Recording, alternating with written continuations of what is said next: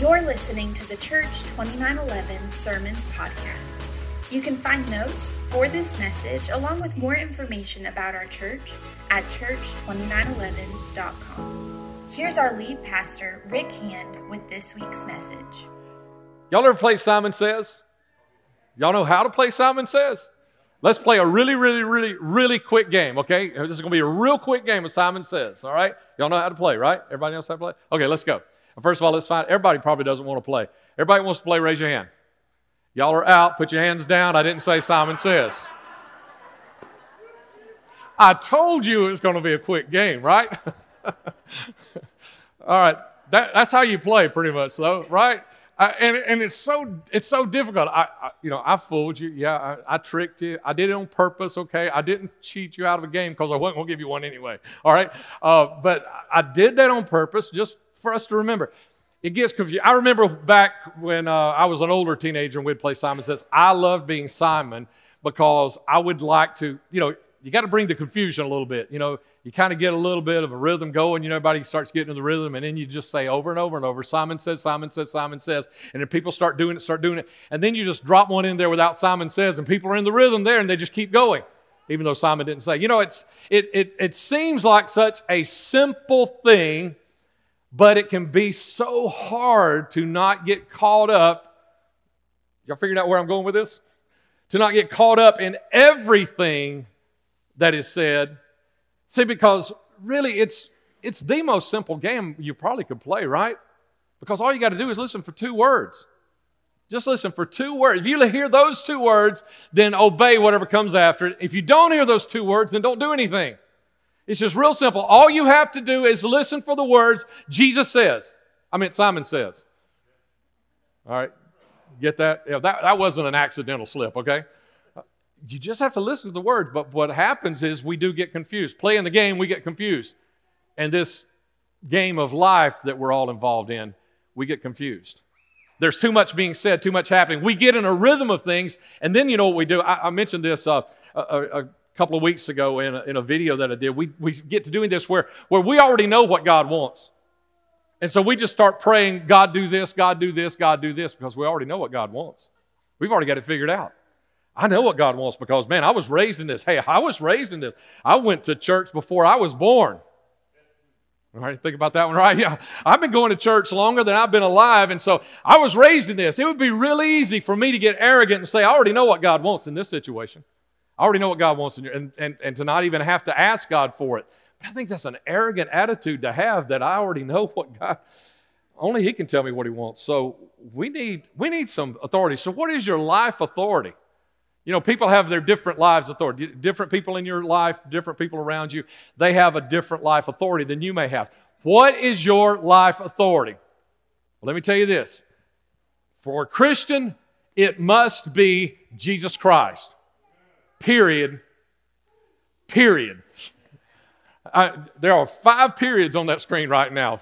3 of them actual periods and 2 more just because I want you to see that as a Christian. Now listen, if you're not a Christian, I'm not talking to you about this, okay? We'll talk about other things maybe. But if you are a Christian, then Jesus has to be your life authority, because as a Christian, what does that mean? It means you're a Christ follower. It means you're following Him, that you have decided He is the one. His words are the life. His words are the refreshing that we need. As we prayed right before service, we prayed, and when we get empty, and His words are that river, that wellspring that can bring us life when we feel so empty. And if you're a Christian, there can be no other life authority except for the words of Jesus Christ. And if you're not there yet, then let's get there. Let's understand. Let's get there. It's, one of the worst things to be, I think, in your life is to be half something and half something else. And to not really know where you are, where you stand, what you believe, and all. And I'm not just talking about in spiritual things. In anything. The worst job I ever had was a job where I had the responsibility to get things done, but I didn't have the authority to make sure it happened. It's kind of like I was a manager on this part, but I wasn't a manager on this part. I had a half of it, but I didn't have the other half, and I couldn't make things happen. And so one of the worst things you're going to have as a Christian is to be a half a Christian. Is to kind of think it's a good idea but to not really say, wait a minute, I am a Christ follower. What did Jesus say? You know, this is the introduction to the whole sermon series right here. We're going to get into something for just this Sunday. But in this sermon series, I really hope you get there and you begin to start asking that question. And here's one of the things I'm going to try to do. I'm going to try to do this, is I'm going to try to kind of stay away from everybody else's words, even the words of the Apostle Paul, who wrote half the New Testament, even the words of John, even the Old Testament. I'm going to try to just stick with the words of Jesus, because I want you to help yourself in this time to focus on what Jesus says. So this morning, let's begin here. Let's begin with the very first words that Jesus said that were recorded in the Bible. You know what they were? Very first words recorded by the gospel writers, Matthew, Mark, Luke, John. The very first words that he spoke that were recorded. Anybody know what those are? Think about it just a minute. Now, if you've already looked at the sermon notes online, don't yell it out right now. Blow it for everybody else, okay? But you know what the very first words now, if you're thinking about this, you're probably thinking, well, you either come up with it and you realize, oh yeah, well duh. Or you're thinking, well, there's no way to really know, because Jesus didn't say, okay, I'm beginning my ministry now, so everybody listen up. You know, so you're kind of thinking that, right? No, that's not it, because there was a time that we know is the very first words Jesus ever recorded, and it was when he was 12 years old. Okay, when he was 12 years old. Because we know he was 12 years old, and everything else that he said was when he was an adult, we know that these were the first words. And here they are, Luke chapter 2. He says, why did you seek me? Did you not know that I must be about my Father's business? All right, so let me back this story up just a little bit so you know why he's saying this. You've probably heard this story if you've been in church, Sunday school, kids' church, a little bit here or there. It's the time where Jesus got lost. Actually, Jesus wasn't lost. Y'all ever been to those places where they have a sign that says lost parents? You know, it's because maybe the kids weren't the one that got lost, you know. That's the way it was with them. Jesus didn't get lost. He was exactly where he wanted to be, and he said, you should have known where I was going to be, right? Okay, so here's the whole thing. Mary and Joseph, Jesus' parents, they were very devout. Hebrew men, they were required by law to go to Jerusalem and present themselves at 3 great feasts a year. Now, this was during one of the festivals, and so they went. And the word says that they went every year. Now, this year, Jesus is 12 years old, and this one is a very important one for Jesus. Okay, so now they're going every year, but this year is something special, something different. Don't have time to get into all that. But they go and they do all the stuff. So they're very religious. They're doing all those right things. They're there for the 7 or maybe 8 days. The whole festival is 7 days. So they're there for 7 or 8 days. And then they start to return home to Nazareth. And on their way home, you know, they just assume for some reason that Jesus is with the rest of the family or some of the friends or whatever. They're traveling a caravan. That's something people used to do for safety. But also it's just, you had big families back then. We know that Jesus had at least 6 brothers and sisters, that he had in Mark chapter 6, verse 3. We'll point that out to you if you want to look that up later. That 4 of them were mentioned. It says sisters, plural, so know that he had at least 2 of those. So got at least 6 of those. And Jesus is 12. They had big families, you know, and you don't space those out every 5 years like some of us do. Not those days. It's very likely that maybe all 6 of those brothers and sisters were already part of the family. So Mary and Joseph, it's not that they're neglecting their responsibility. It's just that maybe they've got 6 others that, you know, got a 12-year-old and got all these others, that they've got these 6 others that they got to pay attention to more, and these 6 others are clamoring for more stuff and wanting more to eat or need diaper changes and those kinds of things. And so they're listening to all this, and they get distracted by all the younger ones, and they fail to notice that Jesus is gone until that probably late in the day that night when they're gathering their family together, because it's about a 3, 4, maybe 5-day trip back to Nazareth. And so they gather the family together, and all of a sudden they realize, well, where's Jesus? Man, wouldn't that be a horrible thing in your life? To be devoutly religious, sold out to God, and get so distracted by everything else going on in life until you wake up one day and say, wait a minute, where's Jesus? Mary and Joseph, wait a minute, where's Jesus? And so they turn around, they go back to Jerusalem, and they spend 3 days looking for him. And then finally they find him, and he says, why did you have to seek after me? You should have known where I was going to be. Did you not know that I must be about my Father's business? That's what he answered. That's what he said. And who says that? Go ahead. You can bring that up now, Kevin. Who says that? A true son says that. A true son says, I must be about my Father's business. You know, not someone who just likes their dad. You know, say, I like my dad, and I kind of like some of the stuff he does, but a true someone who really, truly, not someone who just likes their dad, or someone who just likes the idea of family.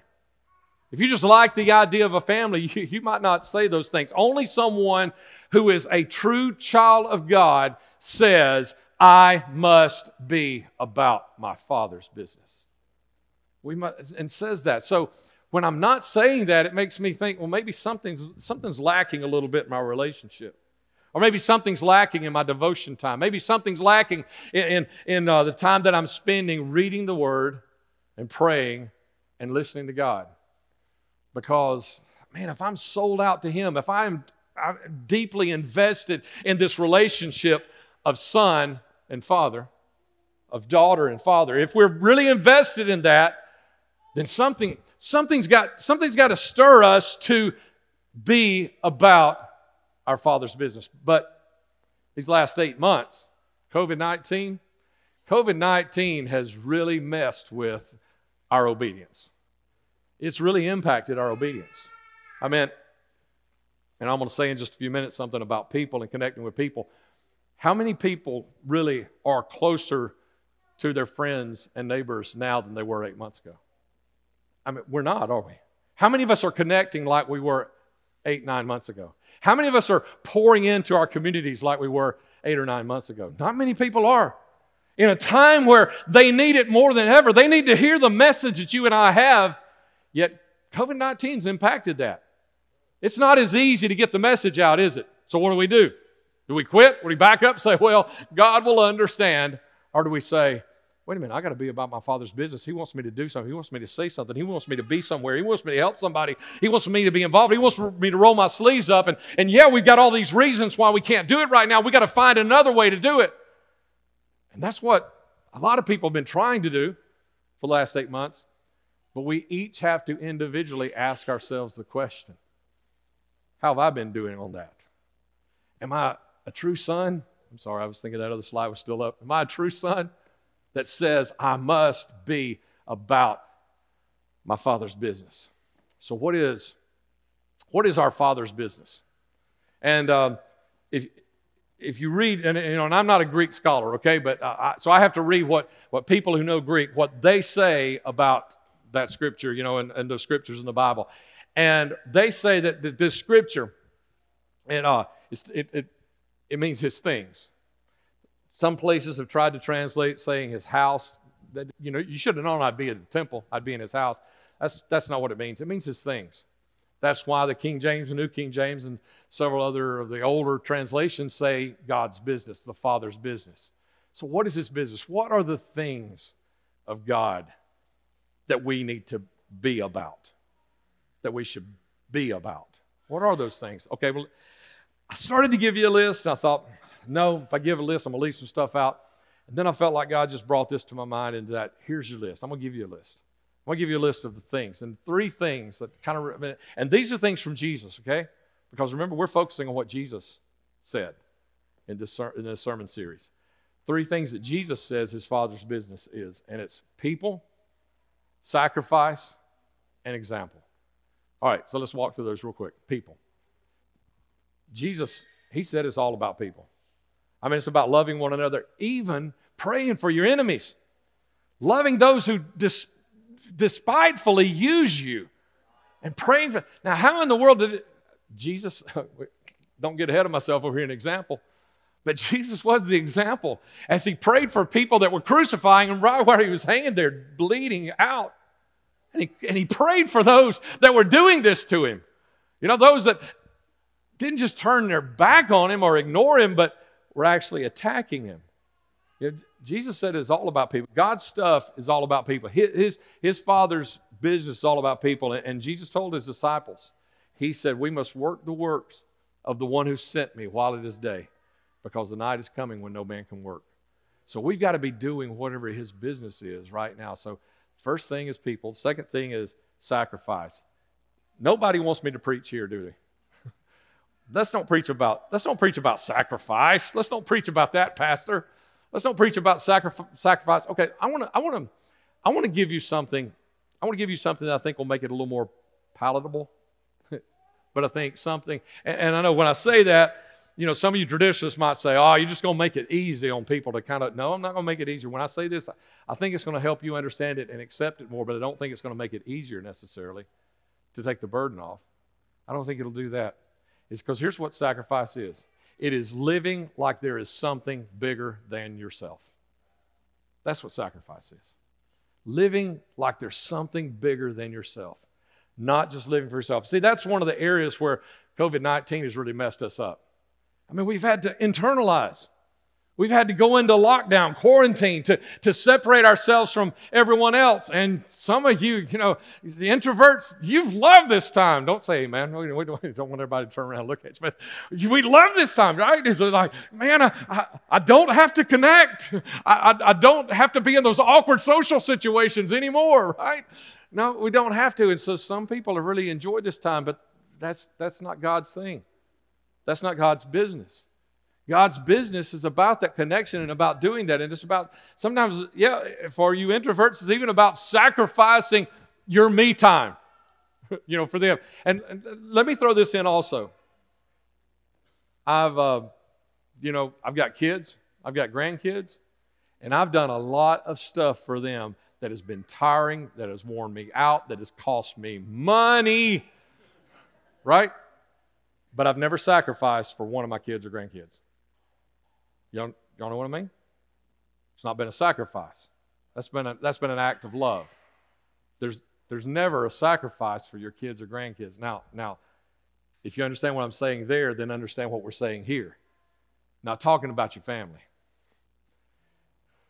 God's business of sacrifice is not about just what you do for your family. But sometimes it's a sacrifice of what your family does for somebody else, but it's always what you do for somebody that can never pay you back, because there is something bigger than myself in this world. There's something more important than what I need to do today. There's sometimes that what I need to do today is going to come second, third, fourth, or fifth down the list. There's some things more important, and they're coming those days. And the last thing, let me just hurry, guys. I know I don't need to spend a lot of time. Let me just hurry this last thing, the example. The Christian example. Being about God's stuff is about a Christian example.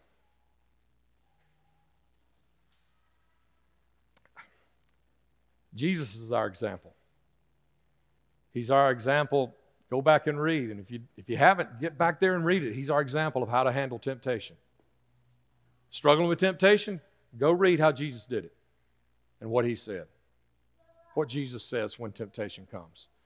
He's the example of how we handle adversity and how we respond to it and how we do it. Anybody got adversity in your life, in your family, at your job?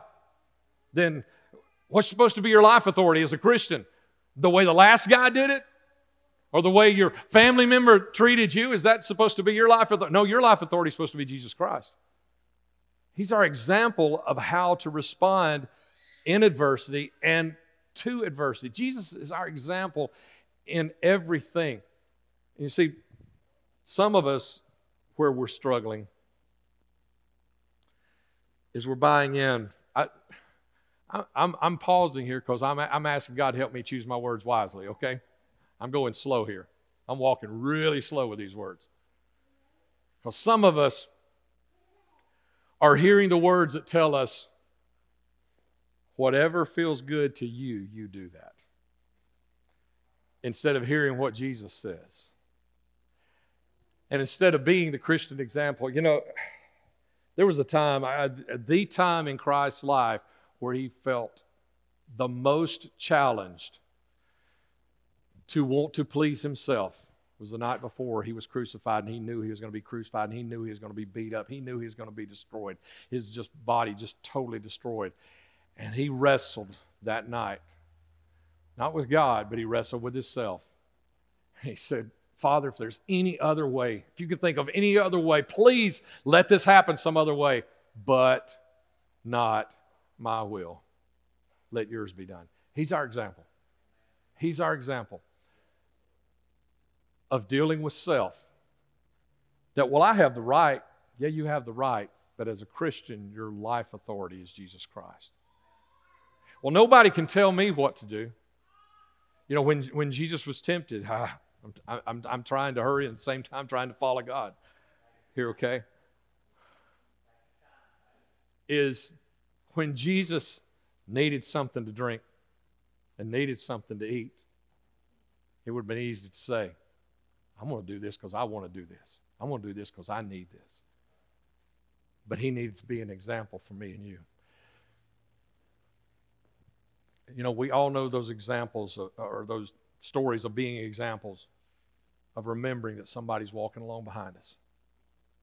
And you know, we can choose to do anything we want to do. You have that right, a God-given right.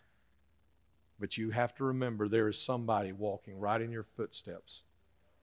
And if you call yourself a Christian, they are walking in your footsteps because they believe your footsteps will lead them closer to Jesus Christ.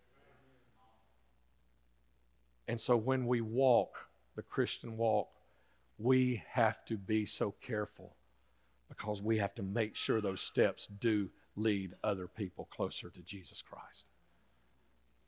So, what is our Father's business? His things that you need to personally be about. That be about, from Jesus' words, you know, that you need to be about personally. Personally. What is it? Because everyone's got their own gifts and their own callings and their own personalities and all that, but what is your place? You have a place. I'm looking out and seeing faces right now, and I'm thinking, man, how some of you just have the personality that draws all kinds of people. Some of you have this depth in your spirit about, you know, that you don't talk all the time, but when you talk, you've got something to say, and people listen. And I'm just seeing all these different people. You've all got something, and you know, I can't tell you what that is. You've got to do that. And the reason this last part of this message has been so heavy here right now with me is because over the last 8 months, I have been pained to watch you and to hear you struggle with finding the direction God wants to take you in your life, and all these other voices and all these other things that are shouting at you and pulling at you and drawing you. And not all of us are saying, wait a minute, I got to go see what Jesus says. But we need to go back and see what Jesus says again. I think, thank you, Kurt, for that word for those that came early for prayer this morning. We're here for prayer. I think we may have let ourselves get filled up in the last 8 months with some things that we didn't need to get filled up with. And today is a good time to call ourselves back to let's find the stuff that our lives need to be filled with. Let's find the words. Let's find the people that we need to hear from. And let's start with Jesus says. So here's what I want to challenge you with. I'm going to ask the worship team to come back around. And here's what I want to challenge you with. I want to challenge you to pick. And I know some of you are already in your devotions. You're in the middle of something right now. Okay, I understand that, and you might not be able to do this right now, but I want to really challenge every one of you to do this, is to pick Matthew, Mark, Luke, or John, and to read it really slowly until you get through that whole gospel. I don't even care which one you pick. They all tell different stories of one remembered this, one remembered this, all of them remembered some, and they tell a little different because one remembered something said about this story and the other one remembers, and so they're all different. They all really want to focus on one part. It's like having 4 preachers preach a message on love. They're all going to be different, but it's the same story. So I don't care which one you pick, but I want to challenge, I want to dare every one of you to pick a gospel today and start reading it. Sometimes I make myself read a certain amount every day. Sometimes what I do is I read until God speaks and I put it down and say, okay, tell me some more, God. I want you to do that. I want you to read until you just see something that stands out to you. Because in the Gospels, what you're going to see is you're going to see the example of Christ, and you're going to hear His words. And you're not going to hear those words even colored by what I think about those words. You're going to hear Jesus' words. And we need to know what Jesus says again. And so I want to caution you on this also. That if you have a serious question, a doubt, right now, you got a question, 476-2911, text us, okay? And I'll try to come right back before we close this service and answer that question. But if you have like a theological question or you've got a spiritual question, don't post it to Google or to Facebook, or don't Google it. Find the spiritually wisest person in your life and ask them what they believe Jesus said about this. And let them point you to scriptures. Let them point you to their example. Let them point you to what you need to know, what you need to receive, and you need to hear. So I'm going to ask you to do two things, church, okay? I'm going to ask you to pick a gospel and start reading it today. Read it slow. Don't read it quick.